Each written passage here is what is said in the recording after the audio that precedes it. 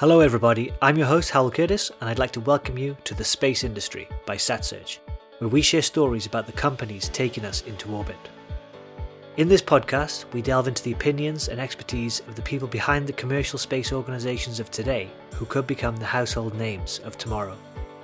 Before we get started with the episode, remember you can find out more information about the suppliers, products and innovations that are mentioned in this discussion on the global marketplace for space at satsearch.com. Hello everybody and welcome to today's episode. I'm joined today by Gonzalo Crespo, Aerospace Manager at EOSOL Group.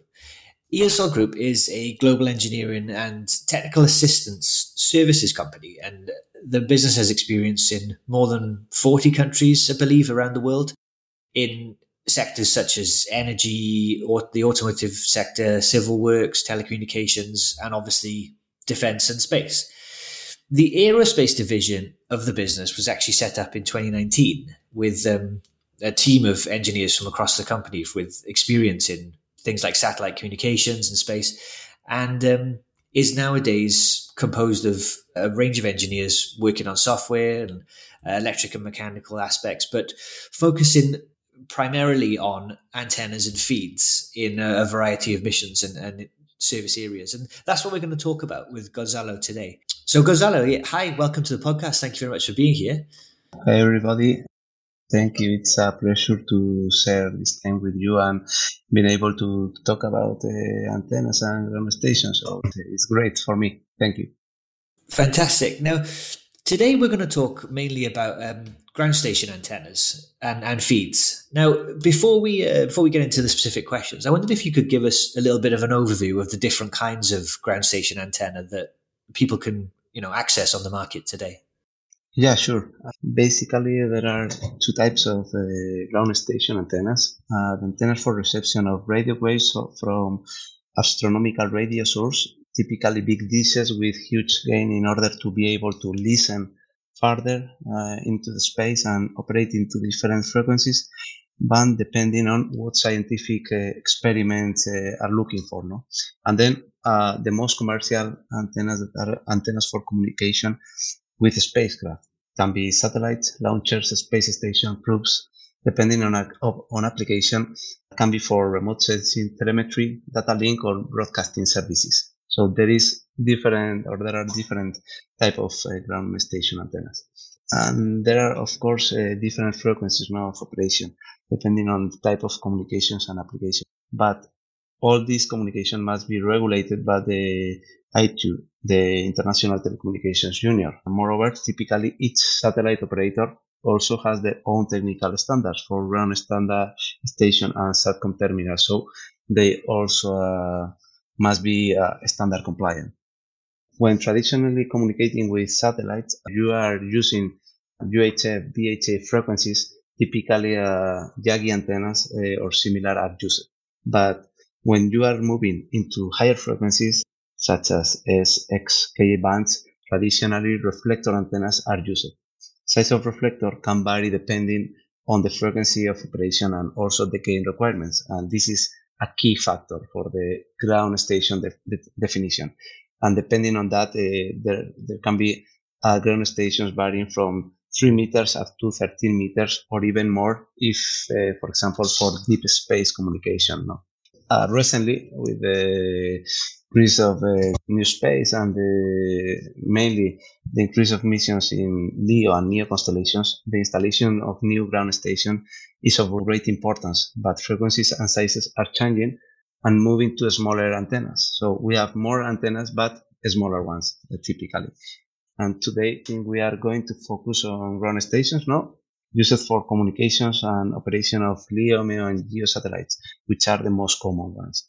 And especially focus about the RF part of ground stations, which is what EOSOL is specialized in. And I think, we can give an overview of all of this. Thank you for the overview, firstly, on the different aspects of the market, and hopefully is a great introduction to people. But yeah, if you could give us in brief, what the architecture of a ground station is, and then how where the satellite antenna or the ground station antenna fits in, so that people understand what the different parts of these systems are that we are hopefully going to discuss further. Well, satellite ground stations play a critical role in satellite network as it needs to take care of recording all the information coming from the space, no, and receive very weak and noisy signals, recover them and post-processing for to extract the signals and do it for the system. No? To do so, typically architecture of ground station is the next. There is the antenna, a reflector who receives or transmits the signal. Then the feed chain composed by the passive part, typically horn, waveguides, tracking monopoles, OMTs, duplexers, where the signal travels.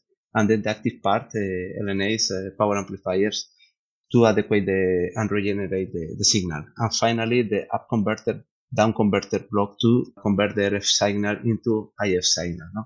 These are more or less the main part of the RF chain. Then there is the modem to manage receive it or transmit the info and connect directly to the computer or hardware to connect. The signal can also be transmitted by fiber optic or point-to-point microwave link in case the computer or hardware is in remote from the antenna. No?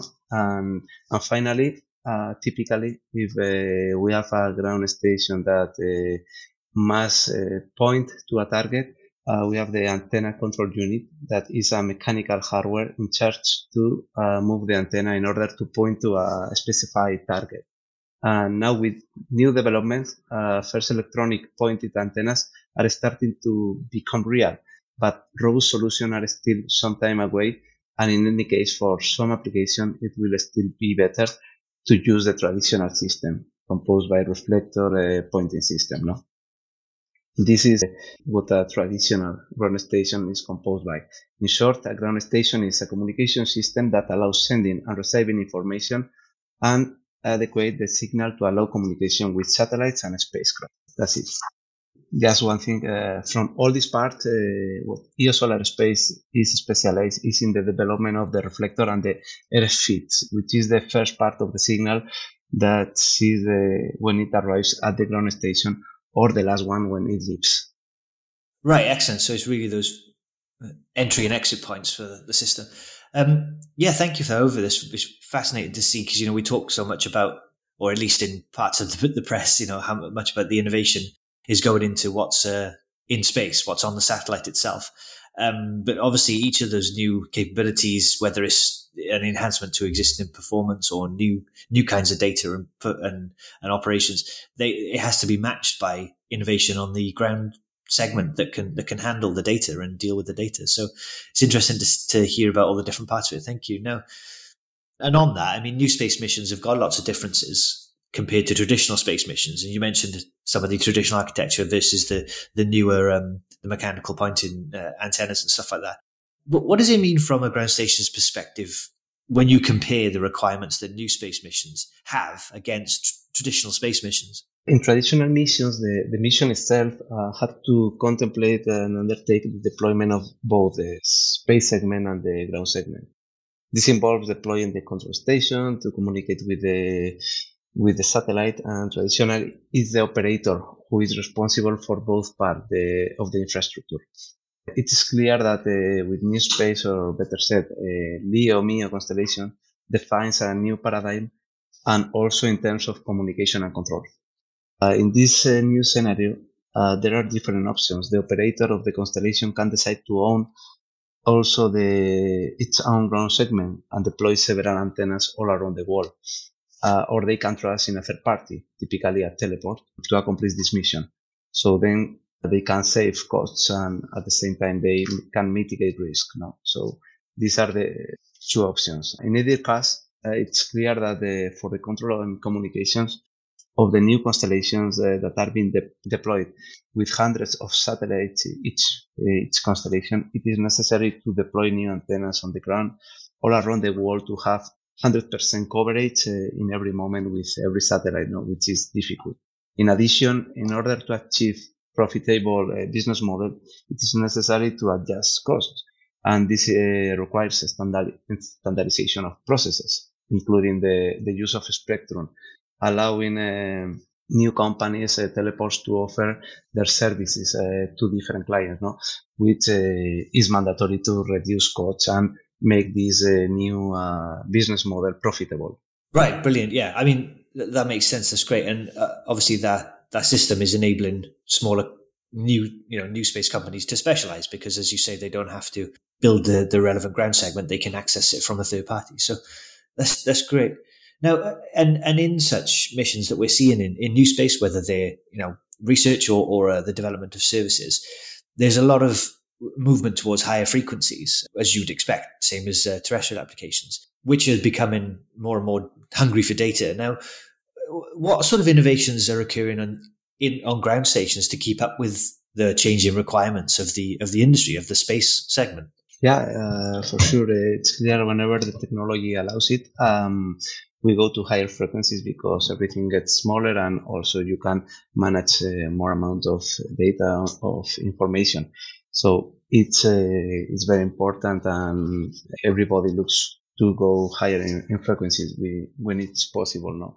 But at the same time, the developments and new developments become more challenging at those frequencies because manufacturing of components are more complex, everything is smaller, so it has pros and cons, and at the same time you are allowed to get everything more compact, and also the antenna size, no, and we are seeing this reduction of size, no, for example in the ground stations.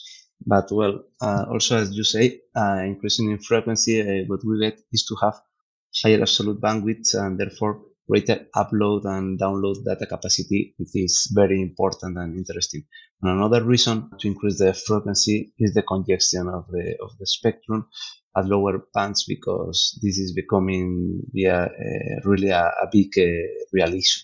Currently, the highest band used for communications with satellites, also for end user link, is the K band, which is becoming the most traditional. But it's also beginning to be congested, and therefore the use of QB band and also optical links are already being explored and will be ready in the future. Focusing on antenna on the rotating element part, I would say that the main innovations that are taking place are, fairly, as mentioned, by going up in frequencies, everything become more compact, and this allows to reduce dimensions. So going, for example, from antennas typically of 7 to 13 meters in diameter, the new ones that to track LEO MEO satellites can be ranging from 2 to 5 meters, for example. And we are now, for example, collaborating with our clients who are ground station antenna manufacturers or integrators, helping them in their design at RF level, while they focus on the mechanics or the complete system, providing with accurate models, that allows them to develop faster their new products. So this is something doing.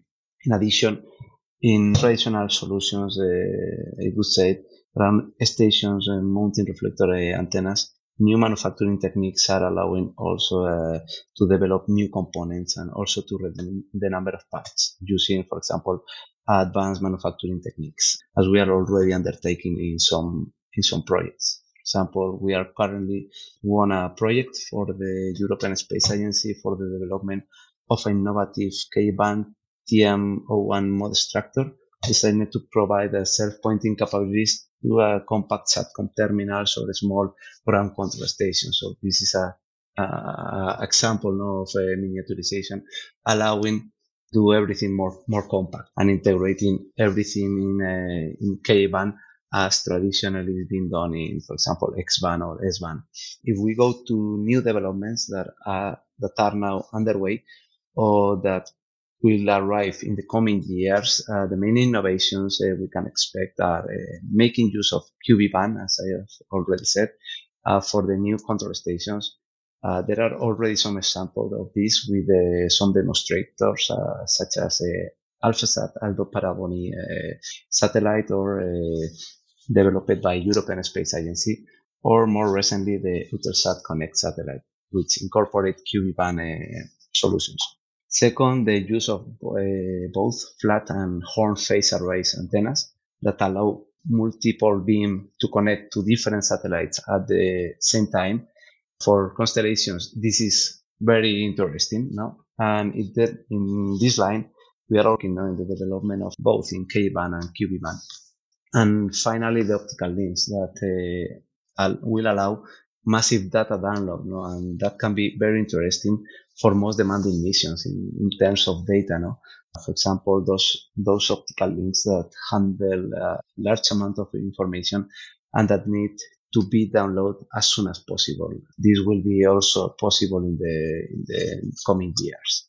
So these are the main advances we expect in the sector, no, in the coming years. Brilliant, thank you. That's great. A great overview. So, like I say, it's tallying with a lot of what we're seeing in the space sector, the space segment side of things, in order to deal with the data requirements. So that's great. Now, you touched earlier on the fact that the geographical coverage of ground stations is an important factor for missions, and how we compared new space to traditional space missions. But ground stations are located in a limited number of sites around the world, and there are new ones opening up, but still, obviously, the limitations are there. What kind of flexibility are ground stations able to provide today to accommodate like the needs of different operators and their missions, especially given the fact that they may operate in different frequencies, and as you mentioned, there are bands that are becoming congested? And I think more specifically, how does that translate into the changes that need to be made in the elements such as what you provide, the feeds, the antennas themselves, those sorts of things? There are certain locations on the planet that are optimal for satellite tracking communication. In any case, thanks to frequency regulation, all satellites or constellation must operate on specific frequencies, which helps to the deployment of the necessary infrastructure. For example, it's not necessary to deploy the whole new antennas per mission. It's true that there will be parts such as the modulators that may be mission specific, but these costs are a small part of the whole infrastructure investment. And a large part of the station is compatible for several missions. This makes teleport relevant, as said before, allowing the overall cost of the new mission to be reduced, because this part of the infrastructure can be shared between different missions, different operators, can operate by a third part which is offering this service. So this can allow to mitigate or reduce part of the investment needed for the deployment of a complete constellation. For example, for the part we are today interested, which is the antenna, it's an asset that can be used by different missions, since the RF change, including the reflector, is common to all of them once you have the feed defined or designed for a certain specific frequency band, no? And just changing part of the RF chain or the modem, you can use the same infrastructure. Okay, brilliant. So there is flexibility. There's plenty of flexibility there. Now, but obviously, I mean, there are plenty of existing ground stations that have been around for a long time. They've many legacy stations. They've been around as long as space missions have been undertaken. What sort of upgrades could such legacy stations, if we consider those, what sort of upgrades could they do to stay relevant or even future-proof themselves to deal with some of the innovations that you've mentioned are on the way? Yeah. What we are seeing is that many customers are looking to upgrade existing antennas rather to install new ones, so they can remain operational. No? For example, one thing we see and we are doing in different projects is to adapt the feed and the RF change to new frequencies while maintaining the optics of the antenna, mainly the reflector, which is a very expensive part of the hardware. This means that while maintaining one of the most expensive parts of the ground station, you can still use the whole ground station to work in new bands. For example, from systems traditionally operating in S-band pass to multi-frequency systems operating in XK band systems. And in other cases, what we also see is the improvement of existing systems by incorporating new or improved functionalities, such as the inclusion of tracking monopulse solutions to allow the correct pointing of the antennas. And we have also had to do this type of things with some clients in the past. We like this kind of projects very much because they fit perfectly with our capabilities.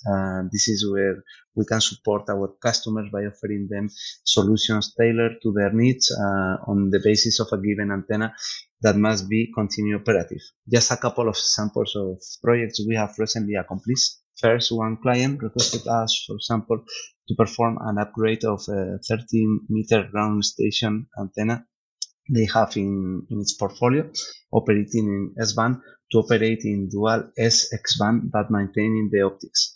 This has been done, designing a specific dual band fit, including monopulse tracking for pointing purposes.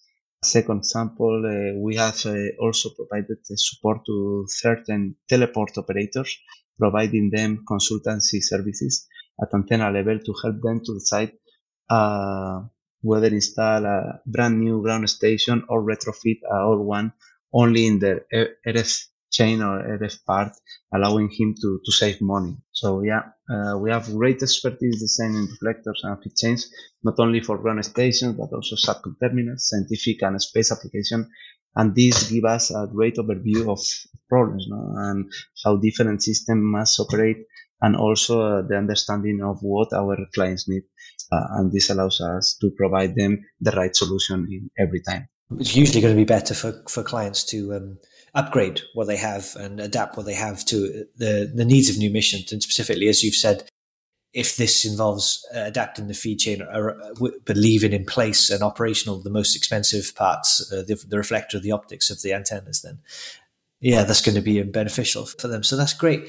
We've mentioned some of the trends that we see in the industry and how these are impacting the work that you guys are doing and that ground stations are having to deal with.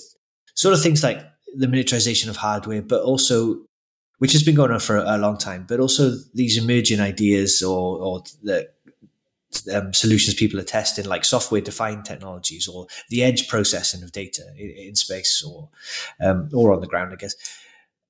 These are, pretty prominent themes in upstream satellite development. Is this something you're also seeing in the ground segment? Are these changes translating through to new requirements or new discussions with your clients?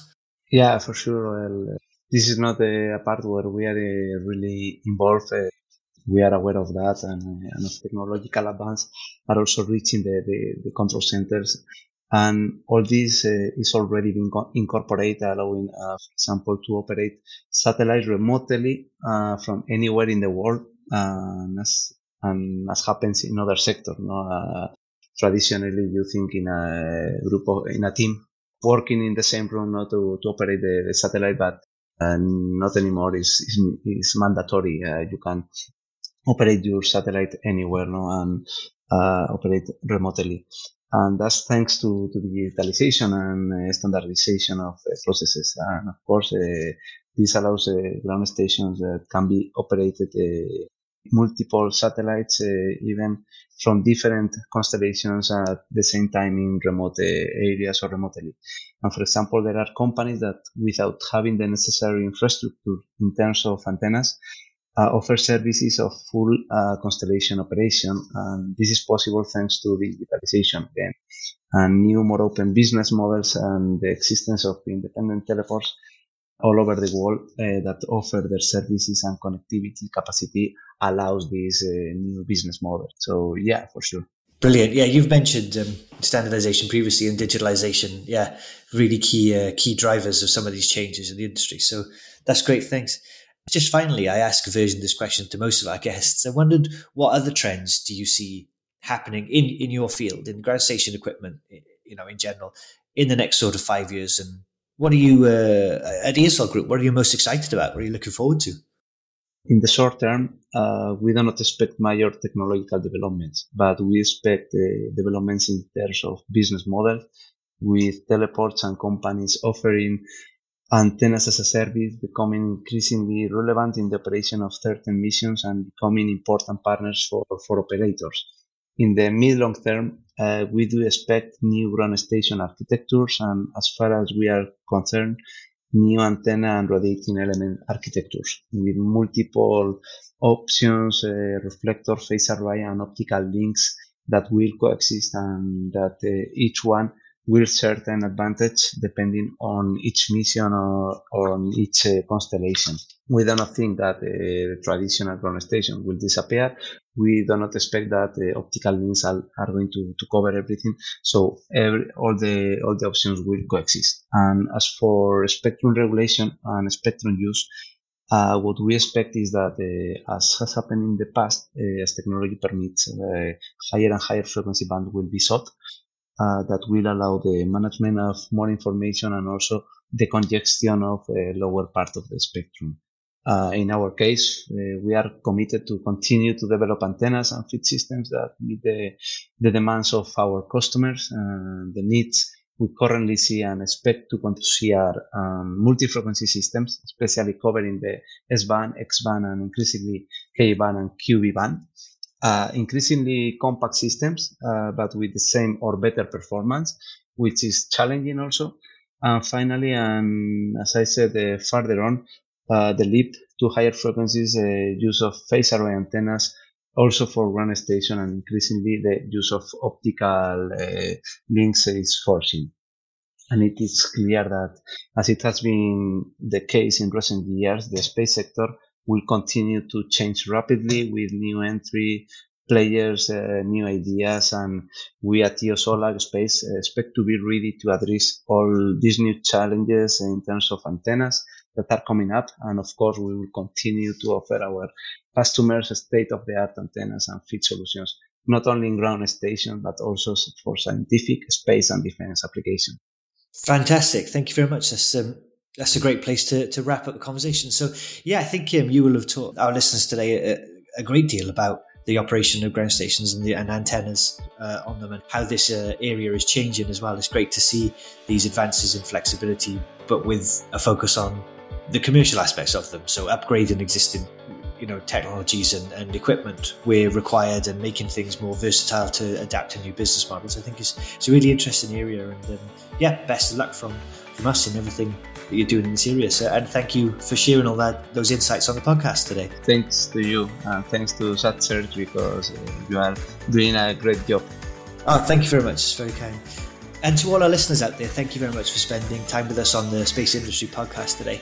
If you'd like to find out more about EOSOL Group and the company's work and the capabilities in addressing a lot of the problems and the opportunities that we've discussed in the podcast today, we'll have plenty of links in the show notes, and you can find out more at the company's website on the SatSearch platform. And on the platform too, we can also help you with any queries you may have regarding technical documentation, information, introduction to the company, those sorts of things. And just wanted to thank you again for your time and attention, and we look forward to speaking with you again soon.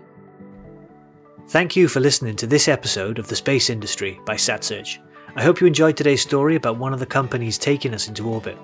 We'll be back soon with more in-depth, behind-the-scenes insights from private space businesses.